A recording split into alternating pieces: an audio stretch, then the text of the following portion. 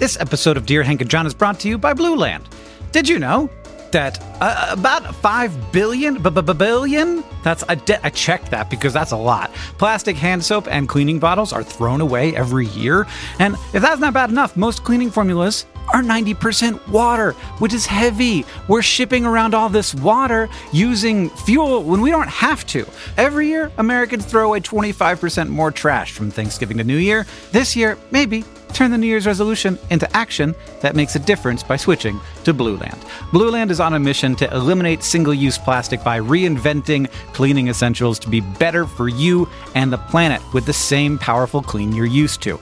It's a simple idea. They have refillable cleaning products. They have a nice design. I have them in my home.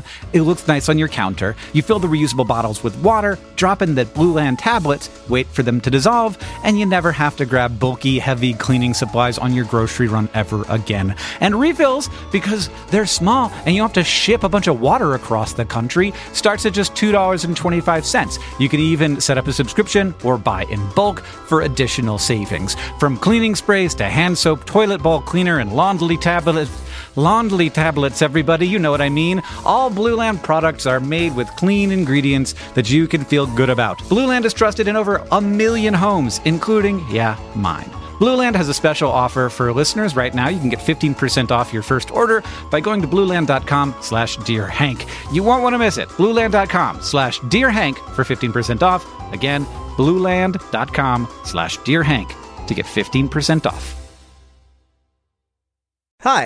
Hi, it's John here with a very special cold open. So during this episode of Dear Hank and John, Hank and I talk quite a bit about his upcoming book, An Absolutely Remarkable Thing. We also mentioned that the pre-order will be available soon. Well, every time we say that, just imagine that we are actually saying the pre-order is available now. That's right, Hank's book is available for pre-order now, wherever you pre-order books. You can also go to hankgreen.com. There are links there. Okay, that's it. I just wanted to pre-correct the incorrect facts in this pod.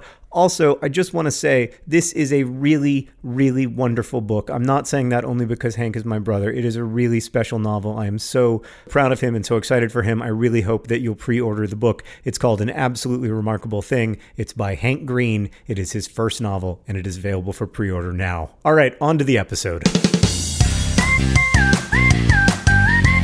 Hello, and welcome to This Week in Ryan's? That's not the title of this podcast at all. Dear Hank and John! That's it! No, I prefer to think of it as Dear John and Hank, or This Week in Ryan's, whatever. It's a comedy podcast where two brothers answer your questions, give you dubious advice, and bring you all the week's news from both Mars and AFC Wimbledon. John, how are you? I'm cold, Hank. I've been cold for 2 months. It's complete. This situation is utterly unacceptable to me. Every day I go outside and it is somehow colder than it was the day before. The snow is so cold you can't even make snowballs out of it. It just falls apart in your hands because it's made out of ice. It's ice snow. Yeah. Oh, dry it's snow. Horrible. Yeah. Horrible. Everything is terrible. I'm so tired of winter. Why do I live here? I mean, I didn't even know that Indianapolis really had winter. It usually has a nice mild winter where it gets down to, like 10 degrees a few times.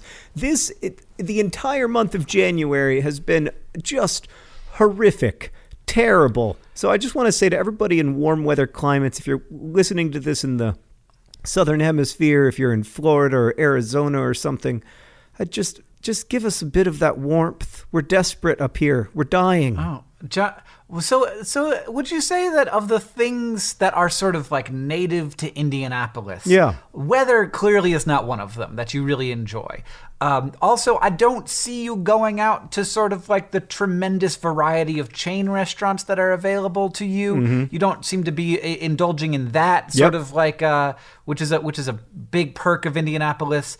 You do enjoy the Motor Speedway. So maybe is that like the thing that's keeping you there?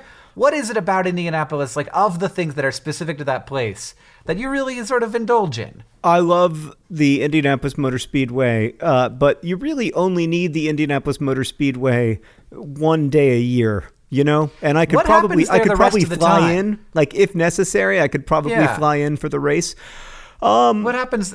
Is there do they have an amphitheater, or do they have the whole month? Juniors racing? Actually, the whole month of May in Indianapolis is a great thrill because the cars are running almost every day. You can take your kids to the garage. They can meet the drivers. They can see all the engineering and stuff, and that's fun. Other than that, the main thing that keeps me here is the people, which sounds, I know, a little bit cheesy, but it's true. We have wonderful friends, and the thought of moving to a different place where I would have to make new friends just is unbearable to me. It took me so long to make good friends.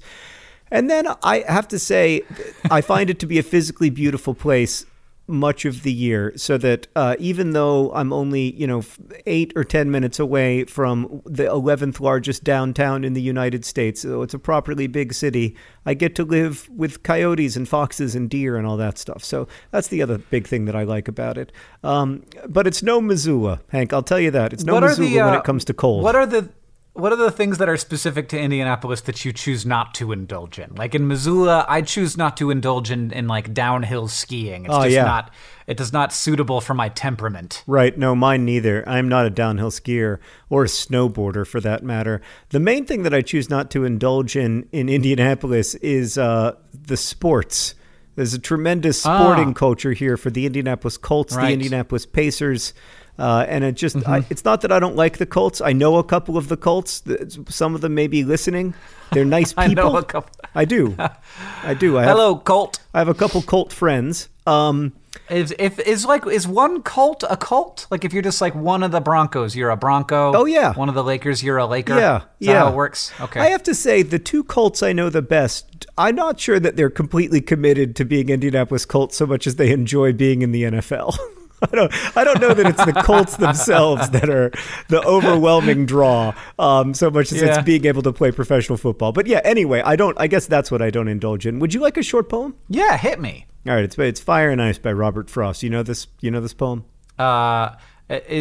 Is Robert Frost his actual last name, Frost? I think so. Yeah, that's why I went with it, because we've got a cold theme. Yeah, okay. Fire and ice, emphasis on the ice. The poem goes like this. Some say the world will end in fire, some say in ice. From what I've tasted of desire, I hold with those who favor fire. But if it had to perish twice, I think I know enough of hate to say that for destruction, ice is also great and would suffice. Nice poem by Robert Frost about fire and ice and hate. And God, it's so cold. Do you know how many Pulitzer Prizes Robert Frost won? 2? 4. Also, that's a lot. His last name isn't actually Frost. His name is Robert Lee Ryan. No, you can't catch me. You can't trick me with Ryan jokes. I'm too ready for them. Hank, let's answer some questions from our listeners. This first question comes from Angel, who asks, Dear Hank and John, I have some novels I want to recommend to this person, but we're not really close, and he isn't even a reader. I think that he'll really like these novels, but I can't come up to him and be like, hey, you don't know me, but here's a book. Read it.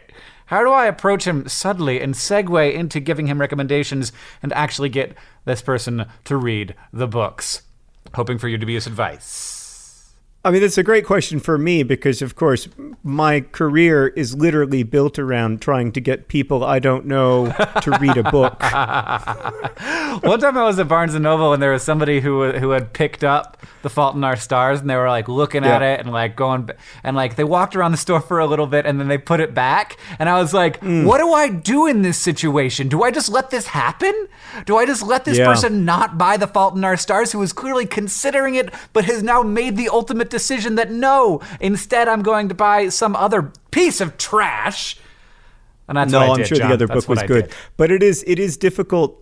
I think if you're going to intervene in that situation, Hank, you have to do it before they put the book down. So you have to be while they're holding it, you have to be oh, that's a great book. I really, really enjoyed it. I certainly do that whenever I'm in Target and I see somebody holding Turtles All the Way Down. I'm always like, hey, I think you'll like that. I really loved it.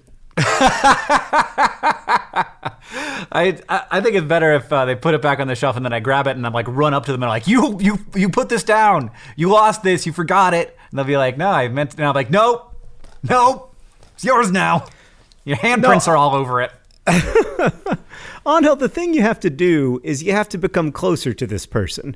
I mean, you can't just go foisting media on people you don't know well because you think that they'll like it. You have to develop a relationship and then foist the media. Yep. Yeah, I have no idea. I have a very hard time getting people to read books because books are a big commitment. And and people also have a hard time getting me to read books. You sent me some books for Christmas, and I haven't read any of them yet.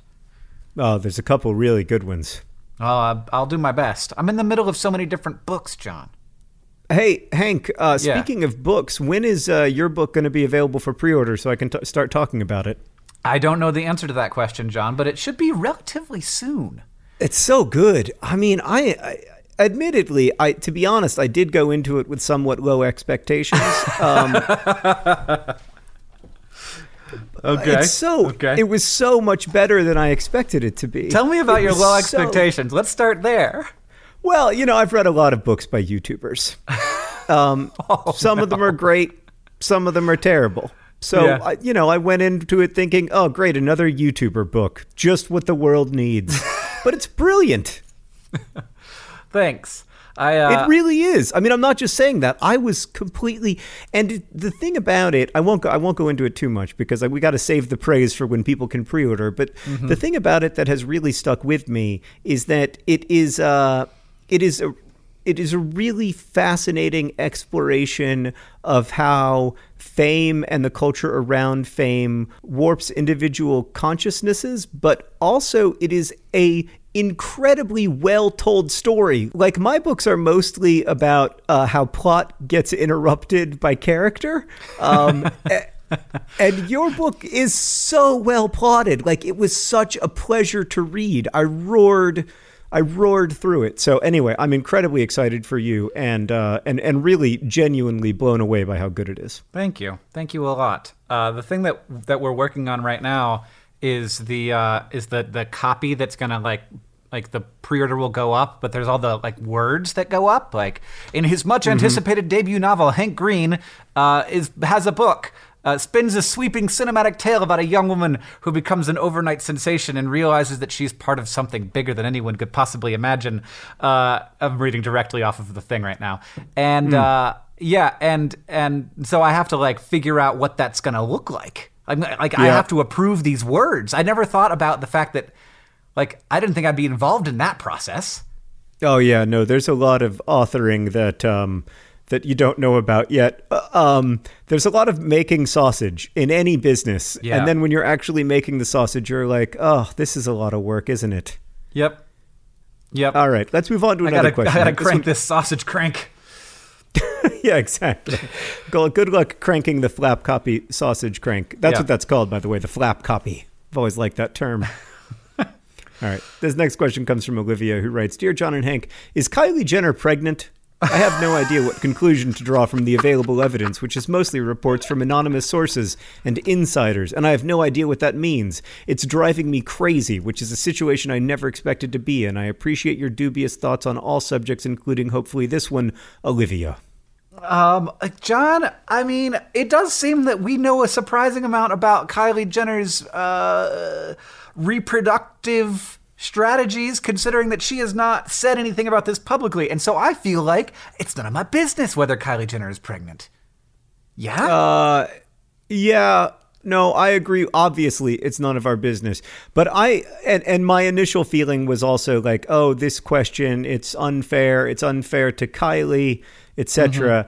But then I am completely obsessed with other unanswered questions, like whether Donald Trump knowingly colluded with the Russian government during his campaign for president, which is also a question that will be answered in the fullness of time.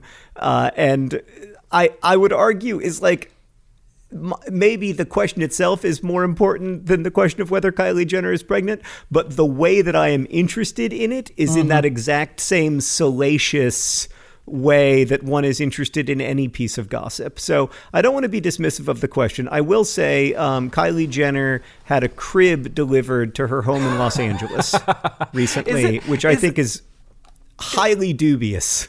Is there a certain... Well, I mean, sometimes your your friends are coming over and they have kids, or her maybe sisters you get a all have pack and kids. play in that situation. I'm That's not sure true. you get Not a full crib. Well, if you're really rich, you probably do. She probably has like a bunch of extra rooms in her house. Do you think Kylie Jenner is that rich? I think that Kylie Jenner is probably rich. I just assume. I'd hear her name a lot. I think that she has a makeup line. Oh, she's very rich.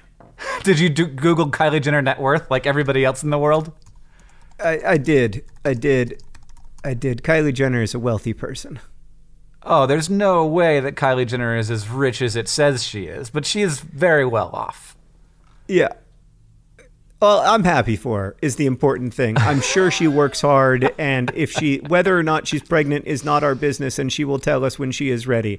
It's weird because, of course, like we all feel like we deserve some kind of access to celebrities' lives because they do offer us access to their lives. Right. But I also think that people should be able to draw the line where they want to draw it. Yeah, but I do feel like is there a possibility that Kylie Jenner is like intentionally getting a crib delivered to her home in order to create more news around Kylie Jenner, that she's going to CVS in a large hoodie in which could be concealed a baby bump in order to generate more buzz about Kylie Jenner? It seems like maybe.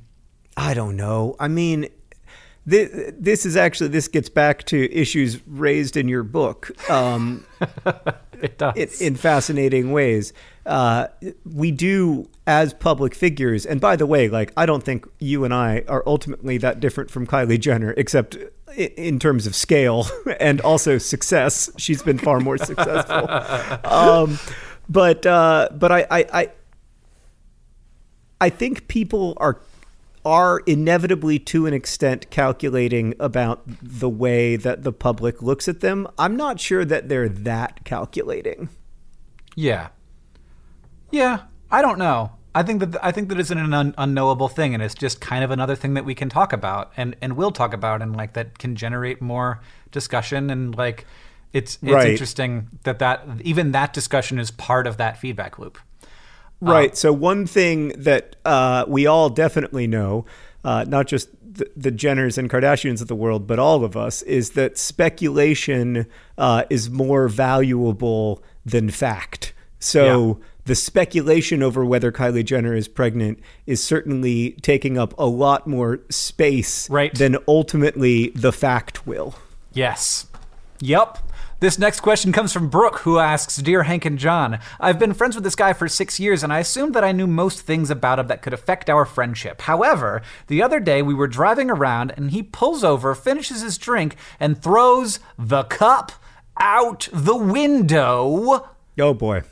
We became friends because we share the same sense of humor, along with pretty similar core beliefs and values. But I do not know how to react to this realization that my best friend, apparently now this is your best friend, and my best friend willingly litters without remorse.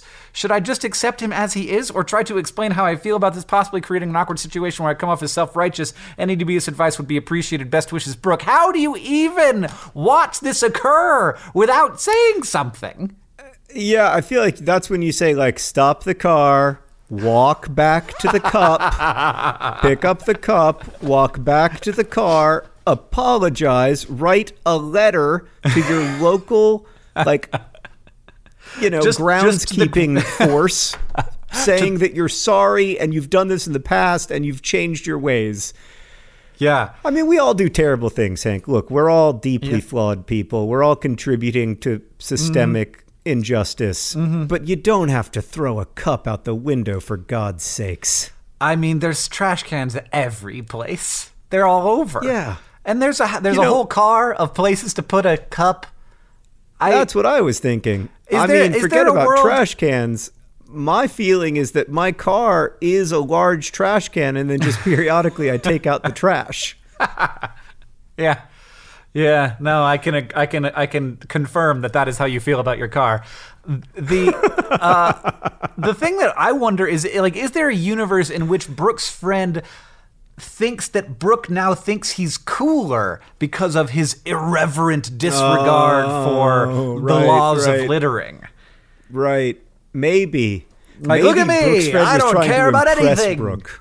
I'm just, look at me. I'm just, the system just doesn't, just the system. Ah. The rules don't apply to me. Rage against the sticking glitter it to machine. the man. Yeah. That's right. Well, I'm not sure Maybe. which man you're sticking it to. Probably just all the people who now have to look at the trash on the side of the road. And also the people who have to clean it up, which, yeah. I think in general, listen, like, I want to have a relationship with my friends where when they do something that I think is just unacceptable, I can be like, dude, that is unacceptable. And totally. So that would be my bigger concern, Brooke, is not so much that this person did this, although it is duly horrifying, but more that the question of, do you feel comfortable confronting them and saying like, oh, come on. Yeah. Like, because you should, if this is your best friend, if you've been friends with this person for 6 years, you should be in that place where you can not have to worry about coming off as self-righteous. And of course, like, not everybody has the same level of self-confidence and power in a relationship, but I think that is a completely normal thing for a friend to do. And I would not, like, it's weird now because you didn't do it in the moment, and it would be like, okay, do we have to talk about? One time I did this with a friend of mine who we split the check, and then like it became clear that he did not leave a tip. And I was like, do I? And I didn't say anything in the moment. And then I was like, but now I want to like make sure that he knows what the rules are. Cause like there's rules and maybe he didn't learn the rules. But also maybe he thought because we were splitting the check that it was different somehow. And so I ended up having the conversation, and then he lied to me about it. He just lied, and he was like, no, I always leave a tip. And then I was like, oh, I think that you're not a good guy. Yeah, maybe he was just embarrassed, and that's how he deals with embarrassment. Maybe. As you know, Hank, I'm a little more sympathetic to liars than you are. I don't know why. I think it's just because I'm a more generous, empathetic person. Yeah. Uh-huh. Yeah. Yeah. Uh-huh. Before we move on, can I tell you a story about my dirty car? Okay, is it true? It's true. It's true. I don't know if it's funny. I do know that I think about it all the time, though. I think about it almost every single time I get into my car. So many years ago when I was living in Chicago and when Sarah and I were first dating, I was still living with my buddy Hassan. And Hassan and Sarah and I were walking up to my car. And Hassan said, every time I approach your car, I always expect there to be a little rat sitting in the passenger seat, clutching a purse and looking up at me and saying, "Where are we going today?" And my cars are still filthy, and every single time I walk up to the car, I think like, is the little rat clutching the purse going to be here today? Yeah, it's just like the rat is so at home that basically you have become like driving Miss Rat. Right, exactly. All right, this next question comes from Natalie, who writes, Dear John and Hank, if someone stole a bass clarinet from my high school and gave it to me, do I have a moral obligation to return it? The band director didn't even notice it was gone, and the girl who stole it graduated. Natalie. I feel like we're going over some real basic stuff today, John. Yeah, no, you can't Natalie. Just hoard stolen goods. I mean... This is Natalie. You gotta return the bass clarinet in this situation 100 times out of 100. I'm sorry. The only way in which maybe you don't have to return the bass clarinet is if you paid for it, not knowing that it was stolen and later found out it was stolen. Right. That is an interesting moral dilemma. Yeah. This is not an interesting moral dilemma. No. Yeah. I'm afraid whether or not the stolen property has been identified as stolen. And also, do you know that the band director didn't notice it was gone? Or does the band director tell you about all of the things that get stolen? Like, are you on like the band director email list of where their communications with the police? Like, you don't know. Also, in a way, isn't it worse if the band director didn't notice it was stolen because it just means the band director is so downtrodden about the amount of stolen goods flying out of the band room? Oh, man. Listen, Natalie, the great thing about your situation is that you can be a hero here. You walk into the band director's office. Yeah. You say, I have two pieces of good news. I did not steal this bass clarinet, which you can say in complete honesty. However, I am returning it to you because the person who did steal it graduated and gave it to me, and I didn't feel right about it, so here it is. P.S. If you want to give me a reward for my generosity, a bass clarinet would be a great reward. And so maybe you've got like a 5% chance of getting, a guilt-free bass clarinet. And also, PPS, no, I cannot tell you who stole the bass clarinet. I'm sorry. That person is my friend. Right, yeah, you can't, you say I'm not going to name names, but they did graduate, and then maybe you give a couple hints. This next question comes from M, who asks, Dear Hank and John, is it impolite to move when a smoker sits down next to you? I'm currently at the library at a computer, and somebody came in smelling a lot like cigarette smoke, and I can't just leave because I need to use the computers. But please help. I have tried to stop breathing, and it is not going well. I await your answer. M. Yeah, you could totally move. I do that. Like in a movie theater, if somebody who sits down next to me who smells a lot like cigarette smoke, I will move. Absolutely. So there's, broadly speaking, two kinds of former smokers. There's the kind who can no longer bear the sight of cigarettes or the smell of cigarette smoke or the smell of, a person's jacket after they've smoked cigarettes. And I am not that kind of ex-smoker. I am the kind of ex-smoker who, if somebody sits down next to me, and even if it is the most rancid, stale cigarette smoke smell, I'll just be like... Oh, God, it smells so good. Could you lean over here a little bit? Oh, yeah, it's just like the best perfume in the world to me. And when people smoke near me, other people like get up and move, and I'll be like, I'm sorry, if it's okay with you guys, I'm going to stay here and enjoy the secondhand smoke because it's as good as it gets for me these days. Oh, man. I've never smoked, so I am not that person. I will even move if like somebody's like vaping nearby. No, then I'll move because I don't like to see people vaping near me because the problem with the vaping is that I can see the cloud. It's not the smell or anything. It's that I can see the cloud of their breath approaching me. Yeah. And that's like so horrifying to me because I know all of the bacteria that are traveling with their vape smoke. It is super and weird. So they're shooting me they're shooting me these rings of vape, and I'm just like, oh God, no. Yeah, because there's something about cigarette smoke where some of it's coming out of the lungs and some of it's coming out of the cigarette, and so you like know 100% that like you don't know 100% where the smoke has been. Maybe it's just the smoke about the cigarette, but if it's vape smoke, 100% of that vape smoke has been inside a person. Yeah, no, that's just breath visualized. It is terrible now that you said it. It's breath visualized, 1. 2, I can't help but trying to guess what flavor the vape juice is. Oh, that's terrible. Then that so just gross. Leads to like suddenly all conversation stops and you're like, is it like peppermint banana? What is it? Oh God. Is it? Oh God. Is that like Jolly Rancher watermelon flavor or is it? Oh, what is that? Clove? What's happening to my nose? And you can never quite figure out, and you have to go talk to the strange vapor and be like, what is it? Just tell me. What is the juice you got in there, bud? I can't believe... I mean, I would think that you're doing a bit, except you are the kind of person to walk up to a stranger and say, what is the flavor of your vape juice? I totally am. You really are. It's distressing to me. Like... And it's not that we share so much DNA, and yet you're willing to do a thing that I wouldn't do for like probably low 5 figures. All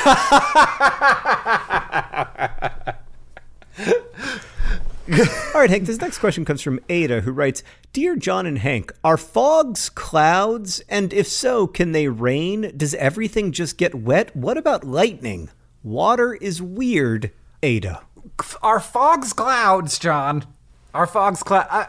Well, okay, I'm not a scientist, but my inclination is to believe that fogs are essentially extremely low-hanging clouds. Yeah. Well, so like the weird thing is when does a cloud become clouds? Like if you got one of those days where it's just 100% gray above you, is that just one cloud? It's cloudy. Right. But those aren't clouds because they're not independent from each other. So fog is one cloud, kind of weirdly definitionally. Like you are like fog is when you are inside of a single cloud. And and so, yes, it is a cloud. It's not clouds, but would be if you looked at a bunch of different fog from far away and it's like clouds hitting the land. But what I have never heard of... Yeah, I mean, the reason and I think that there's a good reason for this, is like fog clouds form in a different way than like cumulonimbus clouds do, and so they don't have as much perturbation, and they don't have as much like energy in them, so they're not big enough to create lightning. So you shouldn't have to worry about fog lightning. Though now that I've said it out loud, the world is a large place, and maybe fog lightning has happened somewhere. But fog clouds do rain. You will notice that if you ever lived in the Pacific Northwest, where you'll be like, it's foggy, and then you're like, it's raining and foggy? What is this? It's disgusting. I hate it. But I don't think that you have to worry about fog lightning. I don't think. So I once walked through a cloud while descending a mountain in Denali National Park in Alaska with a girl who'd broken up with me like 2 weeks before, but for some reason we decided to continue on this trip. It's not totally relevant to the story, but my experience walking through an actual cloud was that it was somewhat thicker than walking through most fogs are. I mean, I think that it comes down to the fogs, John. There's a lot of different fogs. Sometimes they're pretty thin. Sometimes they're extremely thick. Yeah. Okay. Well, I'll believe you. But I think that fog lightning is something that we are relatively safe from. This next question, John, comes from Christine, who asks, Dear Hank and John, I work as a volunteer at the local food bank. I love my work. We help over 450 families in our city alone. I see those families, register them, and check their finances every few months. About half of our clients are Dutch. I'm from the Netherlands, people with huge debt problems, and the other half are refugees who recently got their status as a refugee and are waiting for their financial situation to be fixed by the government. While I know that my work is appreciated and many, many people depend on it, I have found some strange things people do which should expel them from our food aid, like only taking a few items out of the whole crate of food we provide them, or spending all their money at a casino. The strange thing is that this hasn't happened to any of our Dutch clients. This, combined with the fact that many of our immigrant clients don't speak Dutch or English or German or French, and I don't speak Turkish or Arabic, has made me think a bit weirdly of our non-Dutch clients. I'm not the only one. My colleagues, who have been doing this for many years, vote the anti-immigration party. How do I make sure that I don't become a racist when I have so many bad experiences with immigrants? I like thinking that everything is nuanced, but it's getting hard. Loving food, Christine. I thought this was a really interesting question, Hank, and it's a difficult one. The first thing I wanted to say about it is that I don't think racism is only a character flaw. It is also structural. It is also, like built into political and social and economic systems. And so I think it's important to remember that. The second thing I wanted to say is that it's really difficult but incredibly important to be empathetic to people's experiences and how difficult an experience it is to be a refugee. And sometimes people are going to deal with that poorly, and they're going to make really bad choices. People are going to be as human as anyone else, except the population that you're working with, Christine, in many cases are people who have survived what is, to me, unimaginable trauma. They've survived the trauma of dislocation. In many cases, they've survived the kinds of loss that most of us will never have to imagine. And now they're in a place that feels very distant from the way that they have lived before. And that's challenging. And one of the ways you might deal with that, for instance, is to not eat a lot of the food, because a lot of the food isn't good to you, or it doesn't make sense to you, or you don't know how to prepare it. And because you can't have the conversations that you need to have to build that empathy, to bridge that empathy gap because of language, all of these problems, I think, can compound upon each other. So just as you're struggling to empathize with people who maybe are making bad choices, or in other cases are maybe just dealing with the regular traumas and dislocations of being a refugee, you have to also remember that in a lot of cases, the people you're working with can't communicate effectively with people who are the people who would be giving them services and help, and for instance, helping them with a gambling addiction. And so I think you have to work to bridge that empathy gap. Now, that work goes both ways. The refugee populations also need to work to bridge the empathy gap in their host countries. And so I don't want to say that all of the work lies with you, but I do think that it has to be a two-way street. The thing that I'd add, I think that was great, John, is also like that racism, like judging people based on the way that they look or the way that they are, like this is a natural thing that happens to people. We are pattern recognition machines, and when you are having, you know, a number of interactions, and some of them are negative, and then some of them end up being negative with a person who looks one way more than a person who looks another way, you start to apply that sort of like that one negative thing to all of the people because you maybe only interact with people in a certain circumstance. And so it becomes pretty easy to start to see things in a blanket way when they aren't when they actually aren't a blanket way. But I think that it's like the remarkable thing, Christine, is like how like carefully you're thinking about this, and also how hard you're working to serve the people that you serve, and thank you for doing that.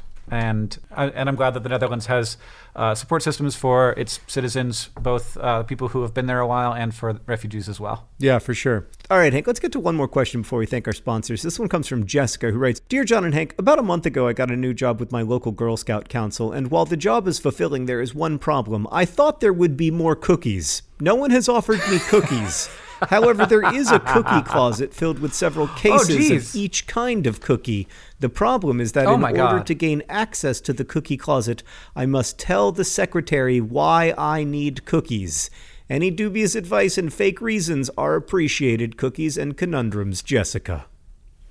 Well, when this question started out, I thought that the thing was going to be like, I thought there would be more cookies, but it turns out that we only have people order the cookie. No, there is a cookie closet. There is a cookie closet. You just have to say why you need the cookies. I mean, what, like, are there some examples of I feel like I need the cookies. Well, I can't. Is that a good enough reason? Is it possible to go to the secretary and say, I need the cookies today because I am hungry for Thin Mints? I need the cookies because I cannot sit this close to a cookie closet filled with cases of cookies and not eat at least one cookie. Like, I am only human. Yeah. I feel like you should start out with the real reason, right? And then you see if that flies. So you start out and you say, listen, I would like to access the cookie closet because I'm a human being and I love cookies.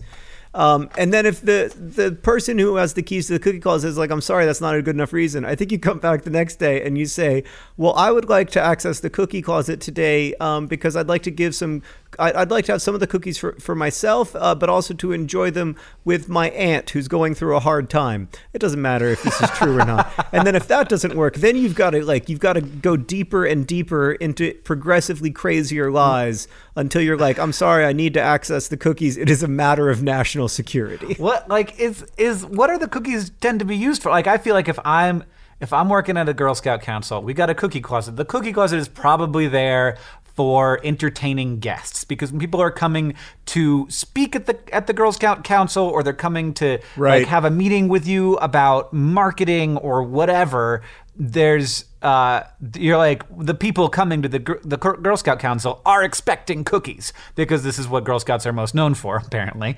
And so you have to break out the cookies for when guests come. So you need to be getting guests into the office who are important to the Girl Scout Council's business. And then you go and we're like, our guest, who is an important person in the community, has been a supporter of the Girl Scouts, is visiting. We got to get some tag-alongs up in here. Right. I mean, I like that idea too, Hank, because then the guest of honor eats like 2 of the Thin Mints or tagalongs or whatever, and then you're like, okay, listen, we don't want to just let this sleeve of cookies rot, John. So I have a good home for them, my home. John. Yeah. I have discovered something that has... I thought I was crazy. I thought I was broken and wrong, and that like my brain had made a thing where there was no thing. There are 2 different companies that make Girl Scout cookies. There's ABC Bakers and there's Little Brownie Bakers. And Oh, wow. And ABC and Little Brownie Bakers makes Girl Scout cookies here in Missoula. They're where we get them from. And almost all of Florida also. They supply by far the most area of the United States. But ABC Bakers supplies Orlando, where we grew up. Oh. And so when I'm eating, I've always, like, ever since I moved to Montana, I've been like, Thin Mints are different. They're just different here. And I thought that I was crazy, but I'm not. It's really a thing. They're different. Thin Mints in Montana are different from Thin Mints in Orlando. Whoa. Wow. All of them. Wow. So basically, you're saying, I've got to look up where I am. Indianapolis, you have... wait, where is Indianapolis? I think that all of Indiana is different from Orlando. It's in the middle of Indiana. Yeah. Yeah. So we've got the ones that are not the Orlando Thin Mints. Correct. You have different Thin Mints. And also... Wow. I mean, my palate is not discerning enough to have noticed, but I would like to congratulate you on that. And also, Orlando didn't even have tag-alongs. They're called peanut butter patties in Orlando. I think that they've actually universally changed the name. Oh, okay.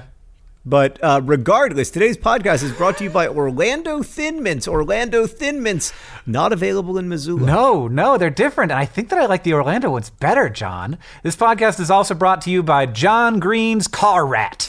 John Green's Car Rat would like to know where we're going today. This podcast is in addition brought to you by Fog Lightning. Fog Lightning, a natural disaster I don't have to worry about. And finally, this podcast is brought to you by that unknown vape juice smell. Oh, God. It came out of someone's lungs, and now I'm really curious what it is. Oh, good Lord. Hank, before we get to the all-important news from Mars and AFC Wimbledon, I want to give you a few updates. All right. First, we have 2 corrections from Caroline's. Oh, They're both Caroline from has Caroline's. multiple Different corrections. Carolines. Okay, different Carolines. Caroline writes, Dear John and Hank, I'm not certain whether the following qualifies as a correction, but in a recent episode of the pod, a listener wrote in wondering about a hamster's ability to survive in the wild. Imagine my severe disappointment when both brothers failed to mention the true name of the Syrian hamster. So the true name for the Syrian hamster, Hank, the Arabic name literally translated is Mr. Saddlebags. Oh my God, that's real cute, Mr. Saddlebags. Yep. Mr. Saddlebags. Our other correction coming from Caroline. Dear John and Hank, I'm a longtime listener and a big fan, but the most recent episode discussing Benjamin Harrison has left me a little bothered. I volunteer as a docent at the President Benjamin Harrison site.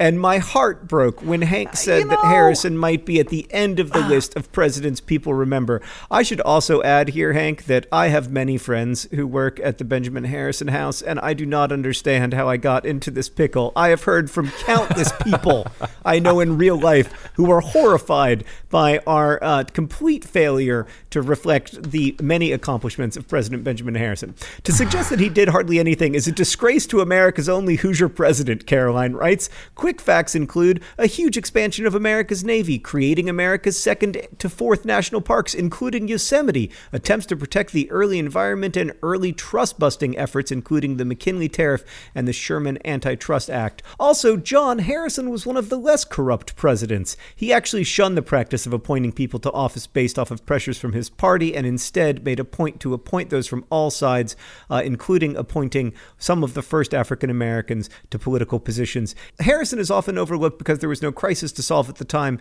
He wasn't involved in some awful conspiracy and didn't raise America out of disaster. He kept the course steady during his time in office, especially John, but Hank as well. You have to come visit the President Benjamin Harrison site to learn what's up. It's in downtown Indianapolis, so it shouldn't be a problem. Ask for Lucas. He's my boss, and he's great. Well, I now want very, very much be like, hello, I'm Hank. I was told to talk to Lucas. I want to make some kind of application that, like, type in all the presidents' names you know, and then do some analysis to figure out who the least known president is. Is it Chester Arthur? Is it Warren Harding? Is it Rutherford B. Hayes? Is it? Well, Caroline's argument is that regardless of whether Benjamin Harrison is a lesser-known president, he shouldn't be. And as a Hoosier, I should have called you to task. Okay. Well, and I apologize. Stating a fact is is different from agreeing that that fact should be the way that it is. And I wasn't saying that I think this person should be the least well-known president, whose name I cannot remember at the particular moment. Harrison, some Harrison. Which Harrison is it? I think there were two of them. Okay. William Henry Harrison was president, right? But that's not who we're talking about. Who are we talking about?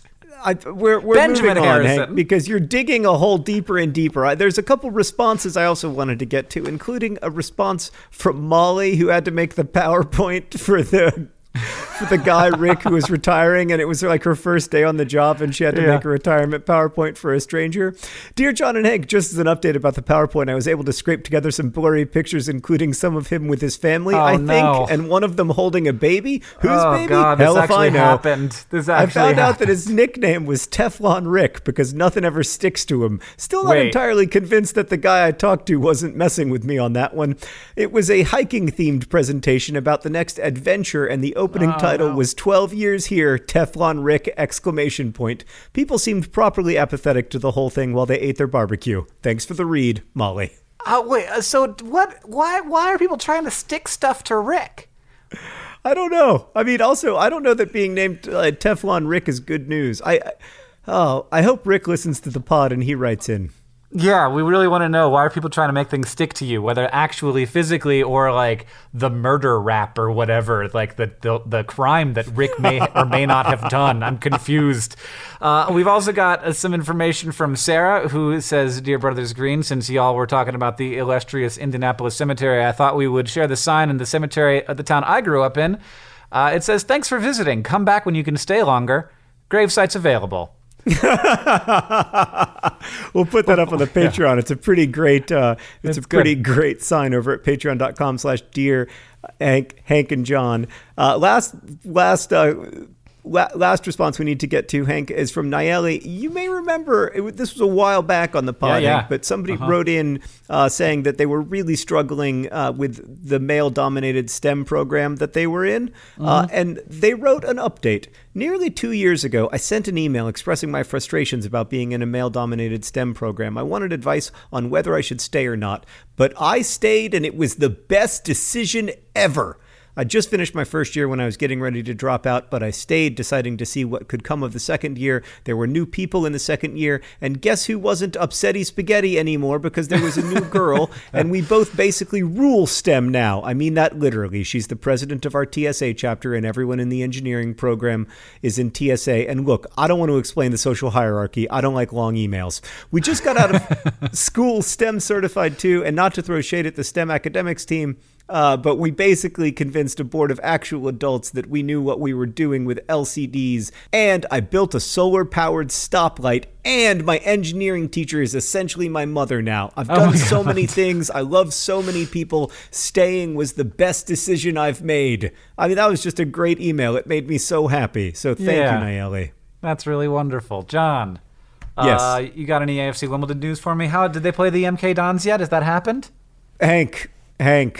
Yeah. There is nothing Dons about the franchise currently plying its trade in Milton Keynes. Sorry. Okay. My apologies. You're welcome. They did. They played the franchise currently plying its trade in Milton Keynes. I listened to it. I watched the first half on my iFollow app. I listened to the second half on the radio WDON, hoping for a change in luck. But alas, it was a 0-0 draw. Right at like the 88th minute, Andy Barcham had a wonderful opportunity to win the game for AFC Wimbledon, but it wasn't to be. Look, a point away from home is not a disastrous result. The problem is that AFC Wimbledon are now 26 games into their League One season. And that means there are only 20 games left, and we are currently sitting 2 points adrift of safety. So we have 28 points. The Milton Keynes team and a couple other teams have 29 or 30. And we need to get up to 20th place. Hank, we just need to finish in 20th and not get relegated. So it's getting. There's 20 games left in the season. A lot can happen, but I would be lying if I didn't acknowledge that I was getting nervous. Well, I feel like you guys are kind of holding on there. It's not like you're at the bottom of the bottom of the bottom. That's true. It could be worse. It could be worse. And if you get relegated, is that you make a lot less money? Yeah. Also, it's hard to get up to the third tier, right? Yeah. Like you don't want to get relegated because then you have to try to get up again either through direct promotion or through the playoffs, which is always a crapshoot. If we could just finish in 20th and then keep one more season in League One, and then we'll have our stadium built, and anything is possible. So right. that's the news from AFC Wimbledon. All the games are big games now. 20 games left in the season. What's the news from Mars? You know how Mars has a lot of water on it. It turns out we figured this out, a couple decades ago, and keep finding new water in new places. But one of the things that's always been a little bit questiony is how that water exists. So does it exist sort of in like mineralized salts where it's not really easy to get at? Or is it sort of like just another piece of dirt? So like your dirt is part ice, part dirt, which is actually would be really hard, like kind of permafrosty. You'd have to like scoop it up and then melt the ice, and like then you'd have a bunch of mud, and you have to somehow get the dirt out and get the water out. And so that's really complicated. And maybe there's a bunch of rocks. So you have like really rocky ice chunks that just would be hard to work with if you were on Mars and wanted to get water. So that's a lot of what we've found is just sort of like just below the surface. There's a lot of little pieces of ice mixed in with the dirt, and that's good. It's nice to have any kind of water, but it'd be a lot better if there was like clean, fresh, not salty, not mixed with a bunch of dirt or rocks water. And so recently a paper came out. Some researchers looked at with like high resolution artificial color images. They looked at images from the Mars Reconnaissance Orbiter, and were able to identify in areas where there had been like basically what you would see like at the Grand Canyon, where you can see the layers of like sedimentary rock laid down. Yeah. They were able to identify layers where it was just like a pure ice layer. And we're talking like tens of meters thick of pure water ice with no rock inclusions or anything.